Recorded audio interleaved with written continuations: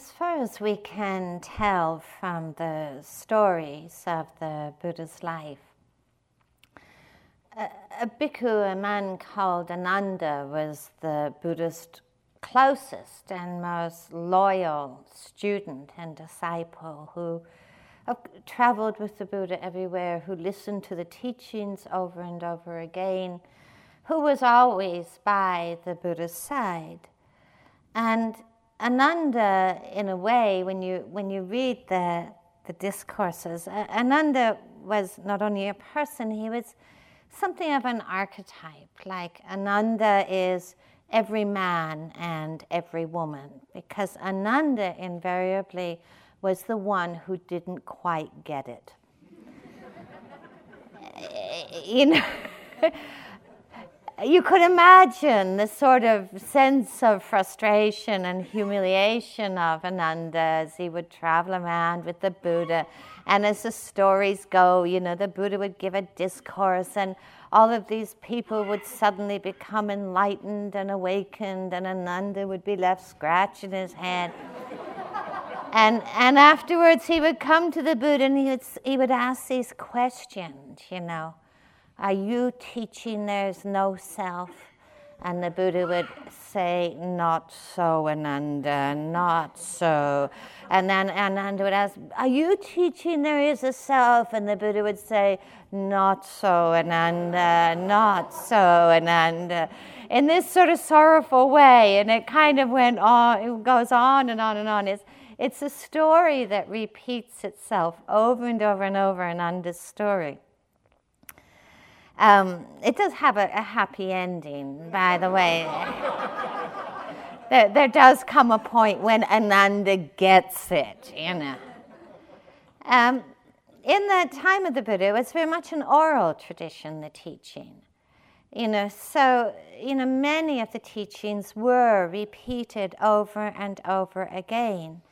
And the reason for that was not only because there wasn't a sort of written way of doing this, but in a way to kind of naturalize the teachings in people's hearts and minds. So I make no apology for tonight. And you may think that we have milked this subject of Annatta dry, but not so, Ananda, not so.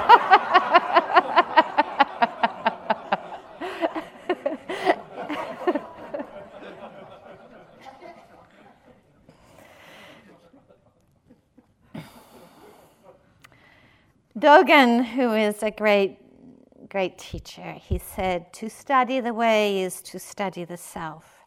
To study oneself is to forget oneself. To forget oneself is to be awakened by all things.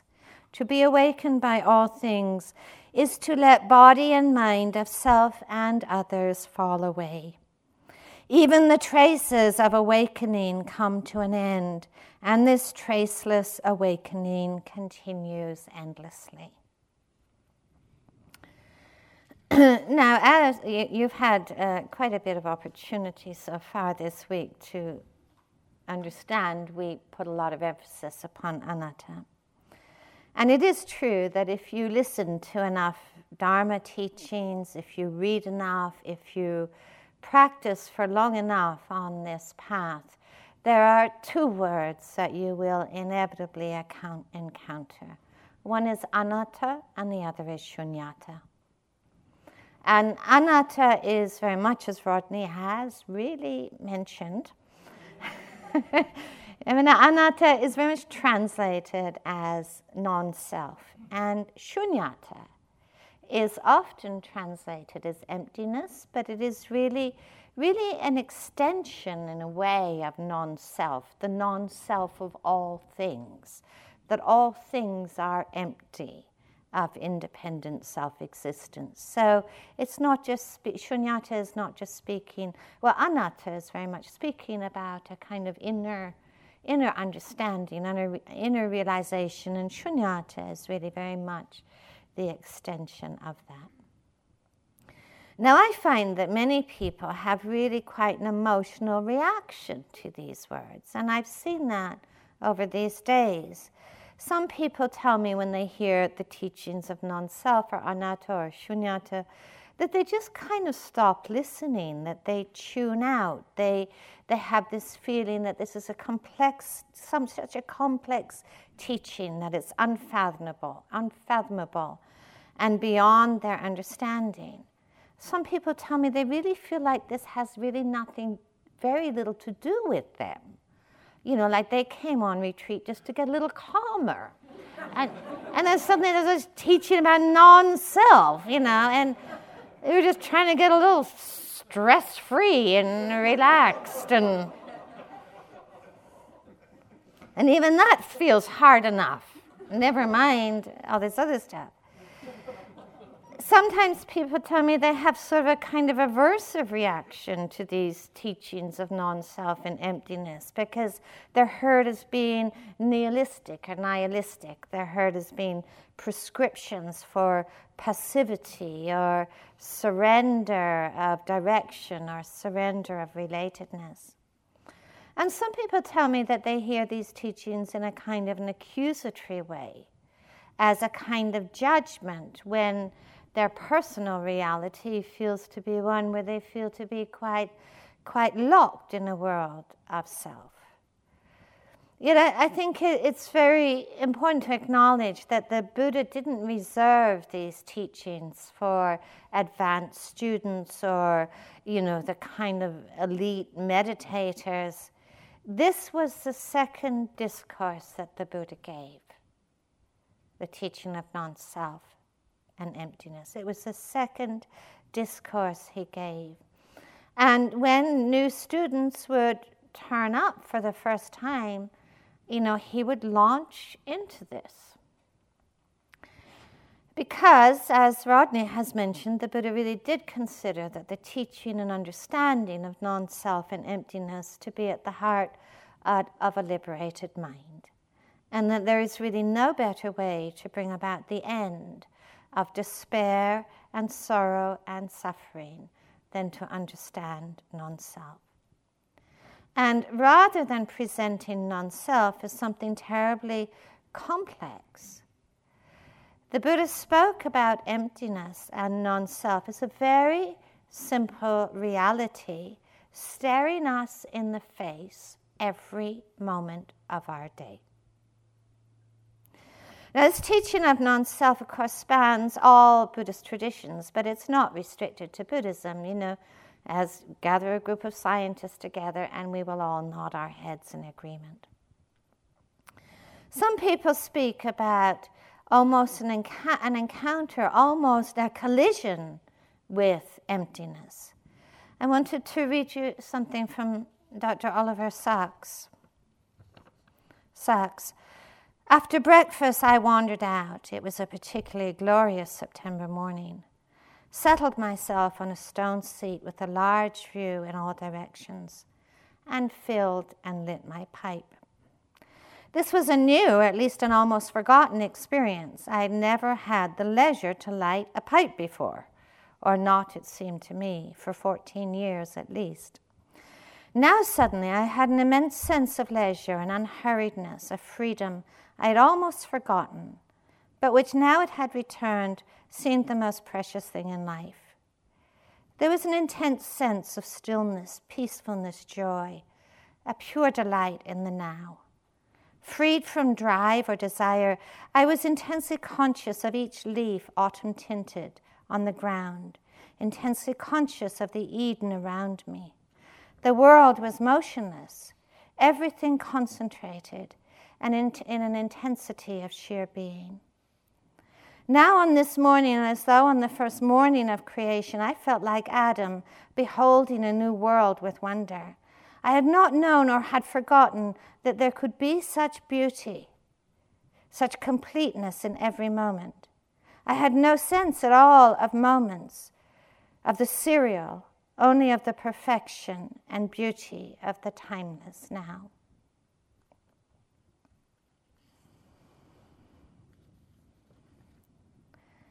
Dogen, again, said, emptiness includes the sun, moon, stars, and planets, the great earth, mountains, and rivers, all trees and grasses, bad people and good people, bad things and good things, heaven and hell, they are all in the midst of emptiness. In one of the commentaries on the teaching, it said, mere suffering exists, no sufferer is found. The deeds are, but no doer of the deeds is there. Nibbana is, but not the person who enters it. The path is, but no traveler on it is seen. The Buddha presents Annatta both as a teaching, an understanding, and a practice, and ultimately as a way of seeing, as the embodiment of a liberated heart. As a teaching, it is presented very simply. No thing can be found inwardly or outwardly or anywhere in the world that has an independent self-existence. As a practice, Annatta is taught, saying, nothing that arises in body or mind should be regarded as mine, as belonging to me, or as who I am. Nothing in the world that arises should be regarded as me or mine or belonging to me. Now this is a practice. It's not an experience. This is a practice. It is a practice that naturally follows on from the investigation of the teaching. And when instructing in this practice, the Buddha was asked the question, what does the liberated mind through emptiness, or how do we liberate the mind through the understanding of emptiness? And the Buddha answers, a monk or a nun, a practitioner, goes to the root of a tree, goes to an empty hut, and reflects, this is empty of self, or what belongs to self. And this is the liberation of heart through emptiness. And the Buddha went on to describe the understanding of emptiness as the abode or the home of the great and noble person. Now this practice of Annatta, the practice of emptiness, was for the Buddha, and I think it is for us, something of great immediacy. But it also has a direction. And its direction is not the erasure of self, but the dispelling of confusion and misery. The dispelling of the origins of suffering and torment. Now, personally, I think it is really very important for us to remember that this is the essence of the Buddhist teaching. Sometimes when the Buddha was asked about this, he said, this teaching does not have virtue as its goal. This teaching does not have concentration as its goal. This teaching does not have knowledge as its goal. But as its goal, this teaching has the liberation of the unshakable liberation of the heart. That this is the essence and the heartwood of this teaching and path. In meditation practice, great experiences may or may not come to us. We may or may not get great concentration states. But you know what? All of this is so secondary. And what is really primary in the teaching, and I think primary and central in our own longing, is to bring about the end of torment and struggle by understanding its causes. And this is what opens the door to love, to compassion, to generosity, to kindness, and to the unshakable liberation, the deep transformation of our hearts through understanding non-self and emptiness. Dogen said, "You must surely know emptiness is a perfect grass. This emptiness is bound to bloom like hundreds of grasses blooming, seeing a dazzling variety of the flowers of emptiness, we surmise an infinity of the fruits of emptiness. We observe the bloom and fall of the flowers of emptiness and learn the spring and autumn of them.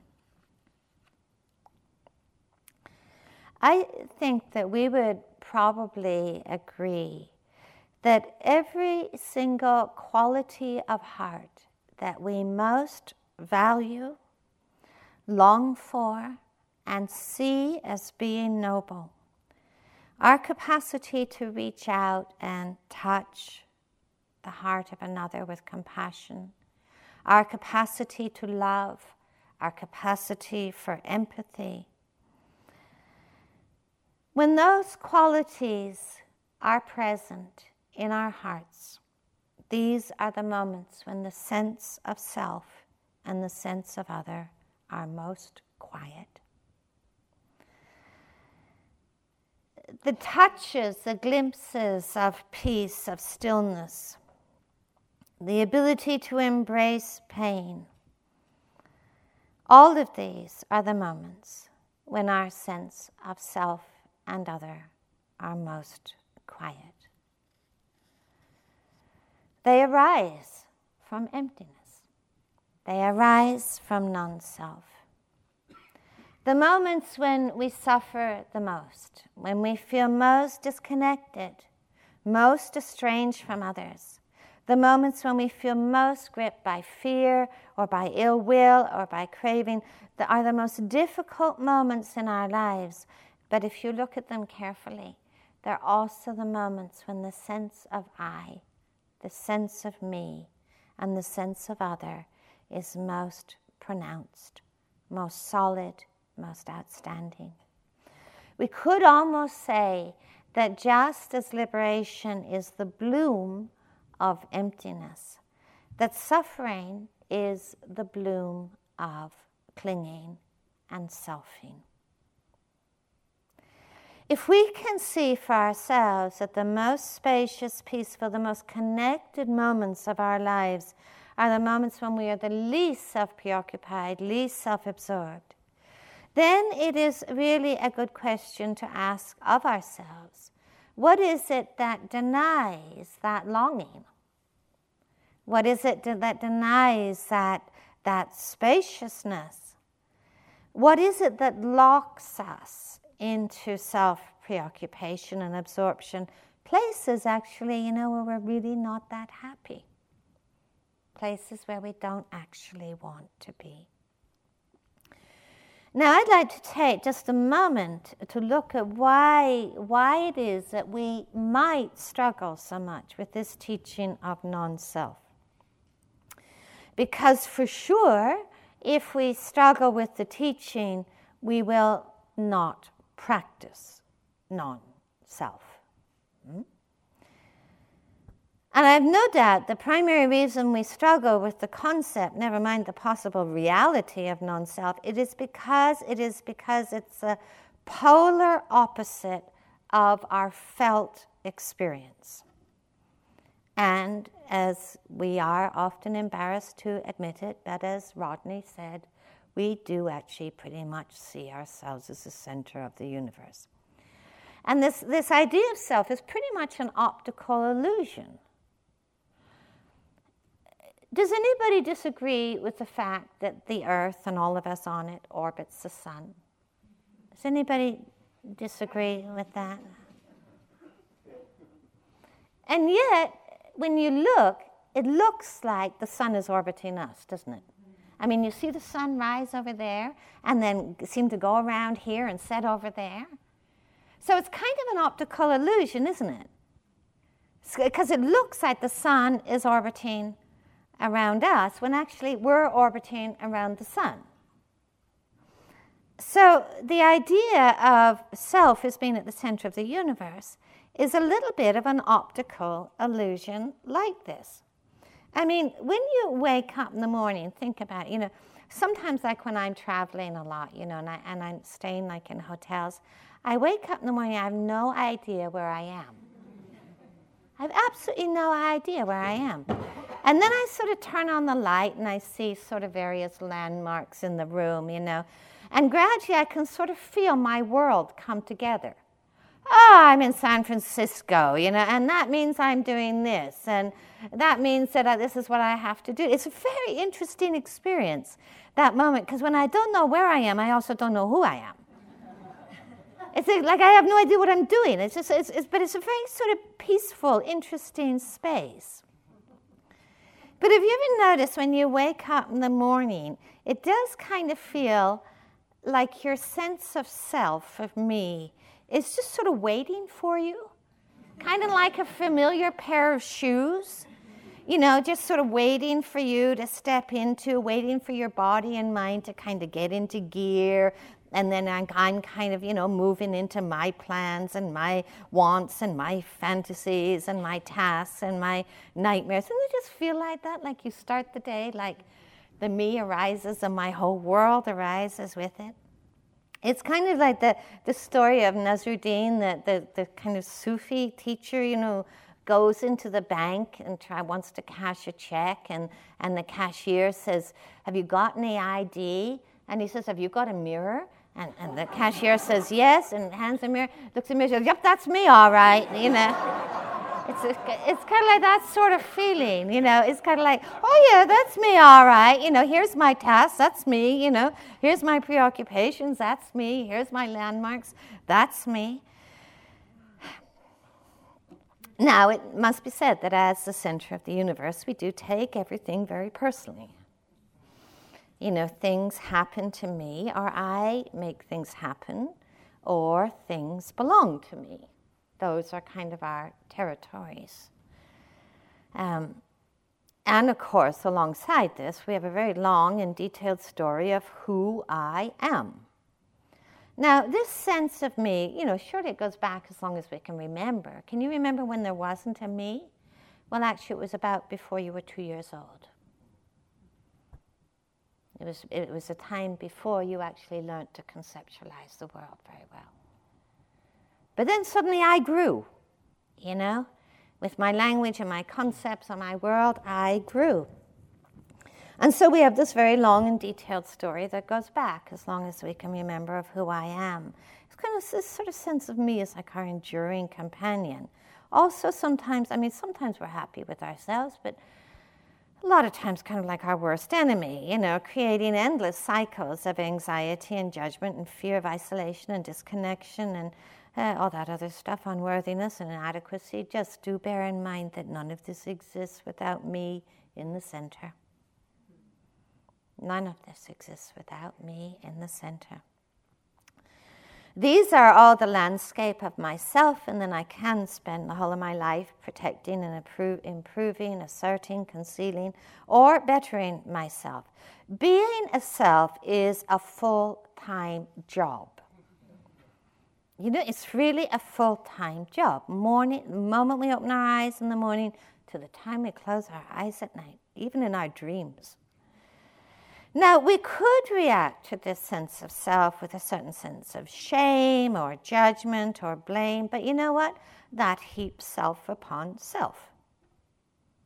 And that's kind of, that tendency to do that is another offshoot of self-absorption. Or we could, as the Buddha suggested, investigate, to be curious about this sense of self. Is it an idea? Is it a reality? Is it a noun? Is it a process? Is it there all the time? Is it only there some of the time?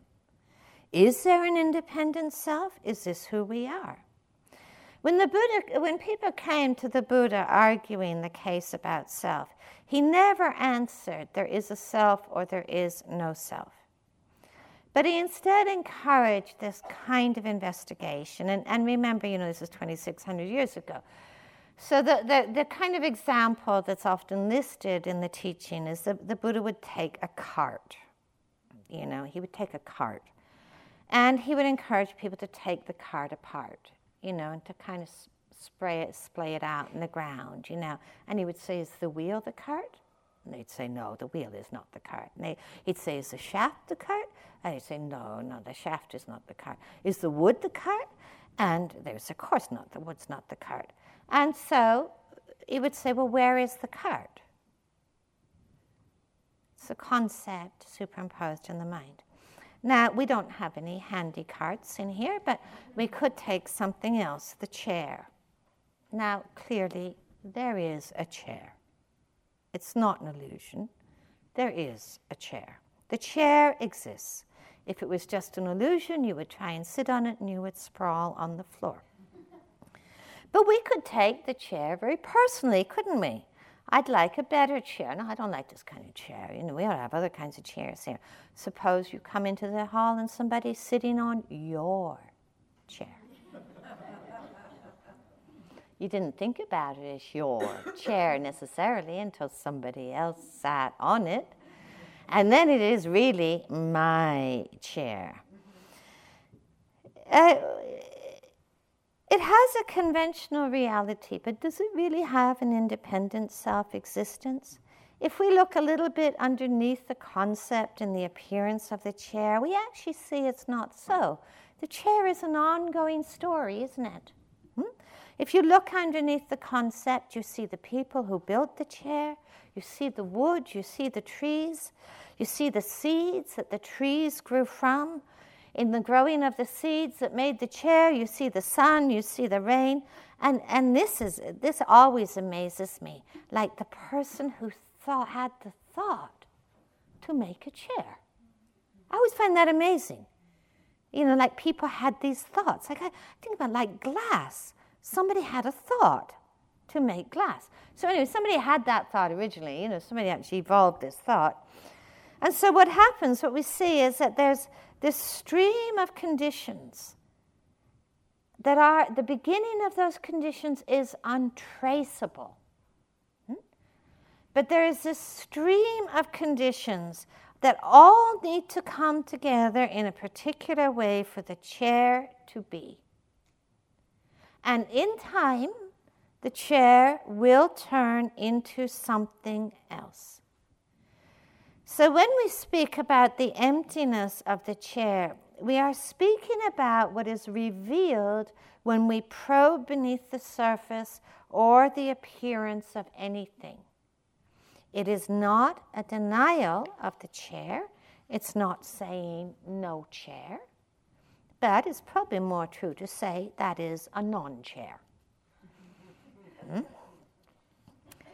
What happens when we probe beneath this apparent solidity of things is that we can begin to open to the mystery and the depth and the interrelatedness of this fluid and changing life where nothing at all can be pinned down, can be fixed by name or by concept. And emptiness and the understanding of it encourages to let go of all our fixed ideas that we hold about ourselves, about others, about the world, and to open into this mystery, this fluidity of the world as it is. And we see that there is nothing in this world that is fixed, that is set, that is static, apart from our view of it. And we even let the view of things being fixed, take its seat in this fluid, mysterious, changing life. But even that seat is also fluid. It's not the center. It's opening rather than closing. It's seeing anew rather than filtering the world through concepts, opinions, and views. It's truly a beginner's mind. Now, Nagarjuna, one of the great Indian teachers, he was a poet of emptiness. And he once wrote, "The Buddhists say that emptiness is relinquishing opinions, and the knowers of emptiness are incurable." This is something that all scientists, all Buddhas, all yogis who walk this path None of them will dispute the reality that nothing ever anywhere is solid or fixed. But isn't it interesting how we can have an agreement with that? None of us would disagree with that. But we can be strangely reluctant to apply this same investigation to me, to I, to all that belongs to me. As much as we can sense the freedom of understanding and living in the light of emptiness, at the same time it can seem deeply unsettling when applied to ourselves. It can seem almost like an intolerable assault, an insult to our sense of identity, which, as difficult as it can be, that sense of identity, it can also offer a sense of safety and security. Now, clearly there is a sense of self. Remember, this is not about nihilism. There's a Zen poem that says, before awakening, I chopped wood and carried water. After awakening, I chopped wood and carried water. So we're not talking about the annihilation of self, but awakening to understanding what it is. Okay, so it's very clear. What am I made of? My body, my feelings, my experiences, my perceptions, my emotions, my intellect, my mind, and of course my name. My name. The standard bearer of me. I mean, if you were sitting there and with your eyes closed and one of us suddenly shouted out, "Sally, what are you doing?" I mean, if your name was Sally, that would probably be the most awake moment in your life. You would feel a sense of self emerging, And you know how it is when you meet somebody and they've forgotten your name? You're Jane and they call you Trudy. And you can feel a sense of affront, come on here, that's not who I am, So, the name carries this whole sense of history and identity and all the rest with it. We hear these competing voices, I think, almost within ourselves. This longing, this deep longing to be released from the pain of self-absorption and all its offspring of anxiety and judgment and comparison. But we hear the equally desperate voice of self-belief that's saying, look at me, look at me, love me, I'm here, I'm here, I'm still here, look at me. I remember when my children were small, that was one of their mantras all the time. Look at me, look at me, look at me, this kind of, but we don't grow it, we just get more subtle, Look at me. I'm here.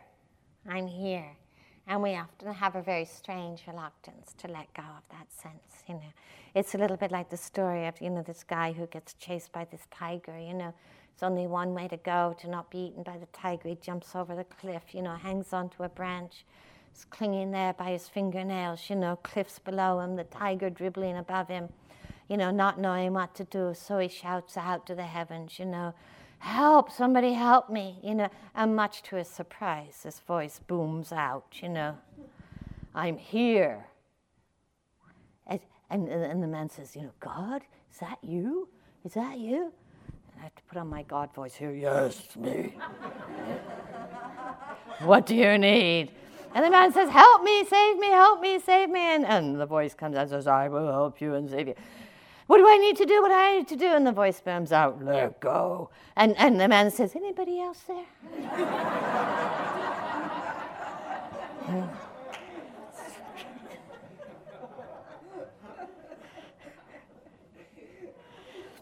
So what do we do with all of this? We don't turn away, we don't pretend, we don't condemn. We simply really calm our hearts and look a little bit more deeply.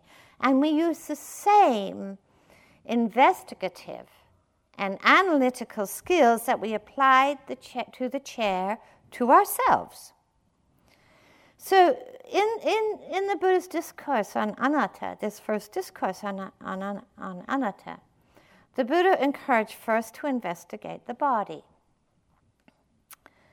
If the body was me, myself, belonged to me, if the body had an independent self-existence, if the body was not entwined with countless other conditions, guess what? Basically, we could have the body we always wanted. Most of us would choose to have a body that had no pain, that never aged, wasn't mortal, never got ill, that looked the way we wanted it to look. We could choose to have the body we wanted, and we all know this is simply not an option. Our body, like all things that are born, is born and subject to conditions. Once you were just a twinkle in your parent's eye. The body is not under our dominion. It changes in ways sometimes that we want. It doesn't change in ways that, it changes in ways that we don't want. We could be at peace with this, or we could be in a great state of argument. Isn't this also true about feelings? We can't choose from the menu, only to have pleasant feelings. We can't choose not to experience unpleasant, even though we might heroically try. We can't choose to inhabit a landscape only of delight, of bliss, of elation. How about consciousness? How much of this are you choosing? Did you invite today the thoughts, the emotions, the states you experience? Did you decide to have a day of uninterrupted happiness or a day of unrelenting obsession? Probably not. You notice, we only need to look a little bit closely, we notice everything in ourselves is changing. Nothing is fixed, nothing is static. If self indeed was independent, quite frankly, it's not doing a very good job. So where did the idea, and it is only an idea, an optical illusion of this is me, mine, who I am, come from?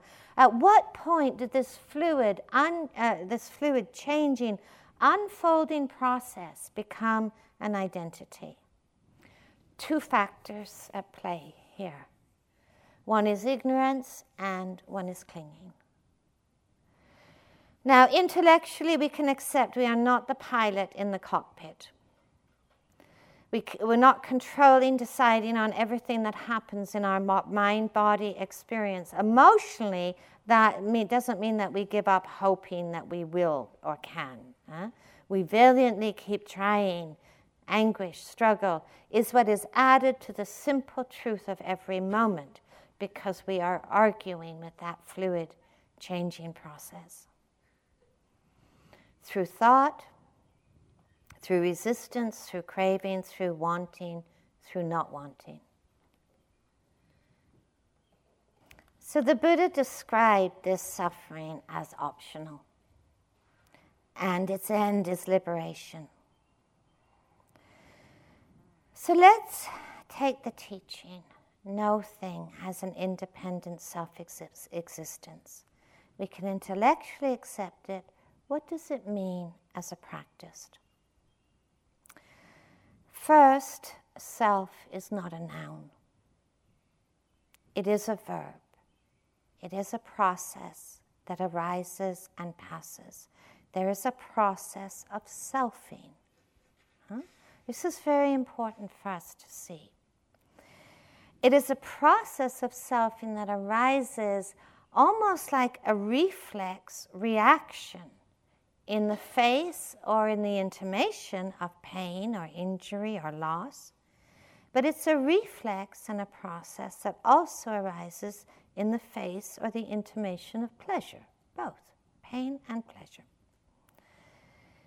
I think it's really important to get a felt sense of selfing, to get a felt sense of it, not an intellectual sense of it, but to get a felt sense of selfing.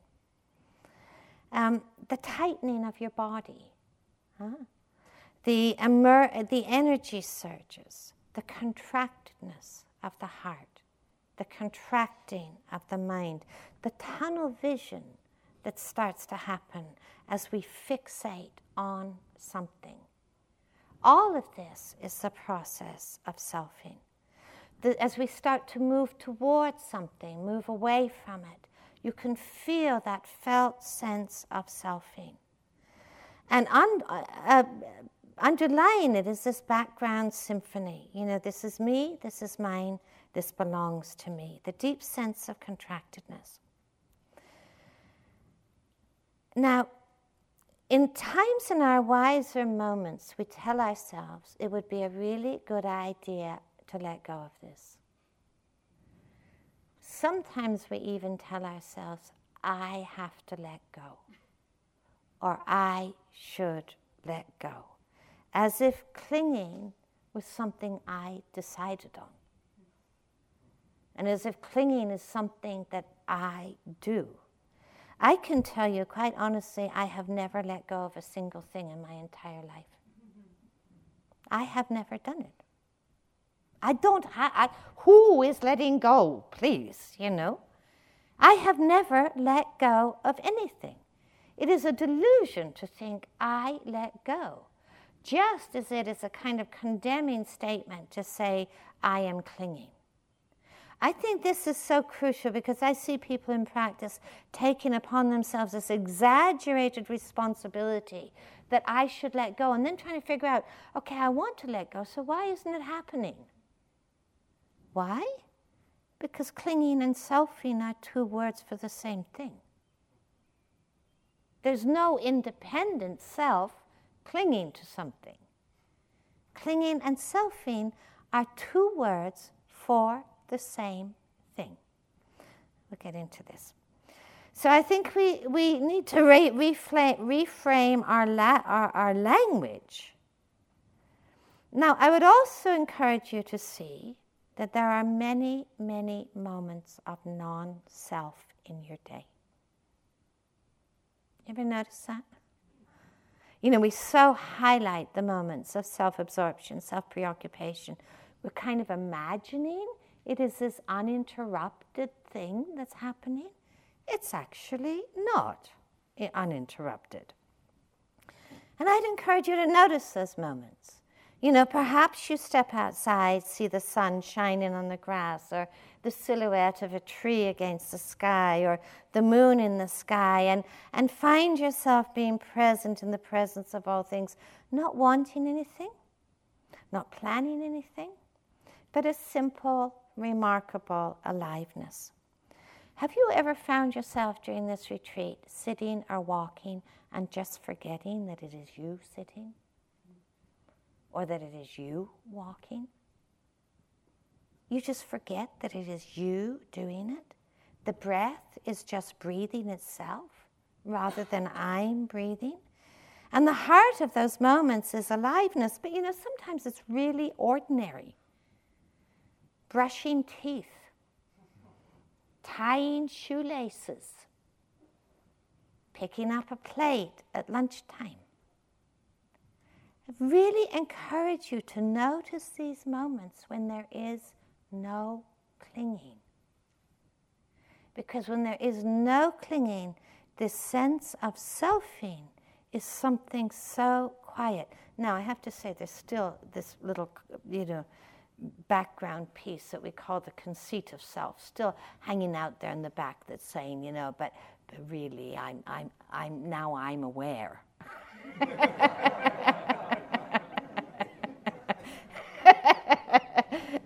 I'm aware. That's who I am. No way you're not, Have you ever found yourself faced with a person in very deep distress and found yourself reaching out with a very unhesitating compassion, where all boundaries, all sense of self and other simply soften and fall away?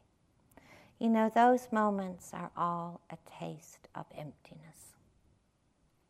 They are a taste of non-self. They are an intimation of freedom. And those moments when the heart is not gripped by craving and by self-view or view of others. And I so encourage you to get a taste of those moments. Not just the taste of the moments of contractedness, not just the taste of the moments of self-absorption, but to get a taste of those moments when that is not present. What is the nature of those moments? Now, we have all had plenty of experience of practicing selfing and practicing solidity, but perhaps we can learn the practice of non-selfing, of non-clinging, of emptiness. You know, Leonard Cohen, in one of his songs, he says, "Ring the bells that can still ring. Forget your perfect offering. There is a crack in everything. That's how the light gets in." You know, so notice the cracks. Those moments, you know, between the moments of selfing, between the moments of contractedness. Notice those moments, because that's where the light gets in. And those moments are deeply illuminating. Now, emptiness is not a state, but a way, a path. Sense this during your day, this felt sense of opening and closing, of opening and closing.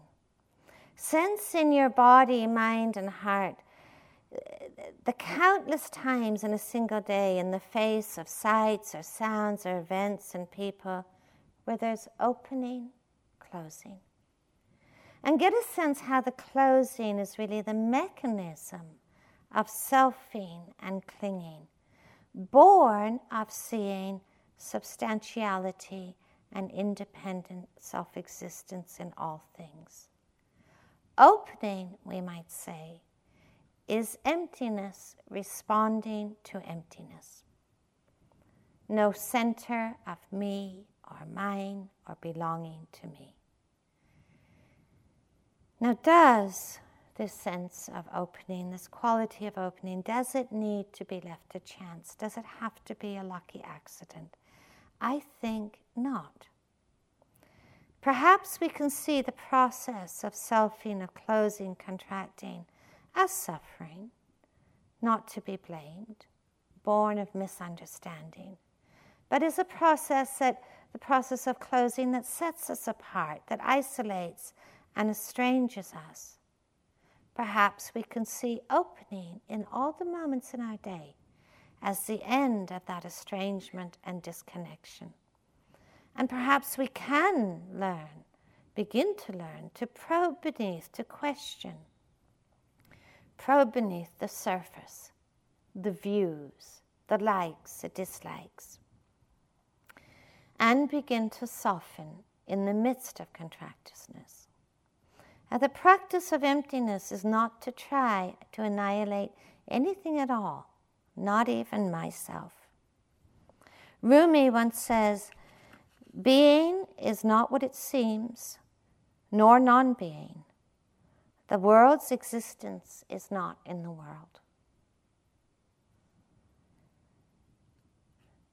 As I said before enlightenment, there's a sense of self. After enlightenment, quite frankly, we don't turn into dysfunctional beings. There is, a sense of self, but what has really radically changed is the view. There is no mistaking the appearance to be the reality. There's no longer seeing the substantiality or independence in any sense of self, inwardly or outwardly. We still get up in the morning, breathe, move through our day, but without wrong view, without the view of solidity and independent self-existence. And life is then a response, a responsiveness. The great poets of emptiness, Nagarjuna and Shantideva, realized and taught the profound ethical implications of understanding emptiness. When we are locked into self-view, there's tremendous room for ill will, for fear, for craving. No longer locked into that closed world of I and you and us and them. What there is compassion. What there is compassion. And as Shantideva once wrote, just as these arms and legs are seen as being the limbs of a body, why are embodied creatures not seen as the limbs of life? And I'd just like to end with something from Khenpo Rinpoche. It's called Nothing to It. Look inward at your own mind. It seems quite exciting when not examined. But when examined, there's nothing to it. Appearing without being, it is nothing but empty. It cannot be identified, saying, that's it. It is elusive like mist. Look at whatever may appear in any of the 10 directions. No matter how it may appear, the thing in itself, its very nature, is the skylight nature of mind. Beyond the projection and dissolution of thought and concept. Everything has the nature of being empty. When the empty looks at the empty, who is there to look at something empty?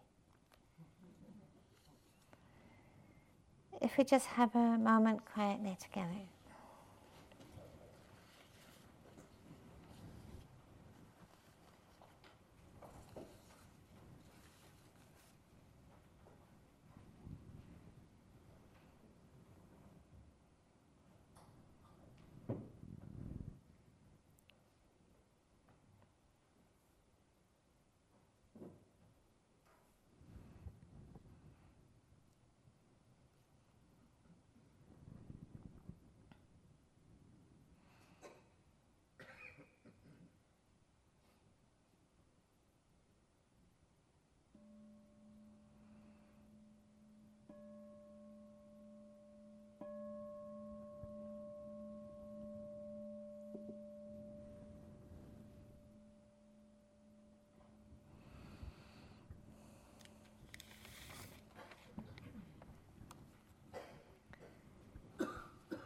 So, time for a walking period before we sit again at 1:45. Thank you for listening. To learn how you can support the teachers and Dharma Seed, please visit dharmaseed.org/donate.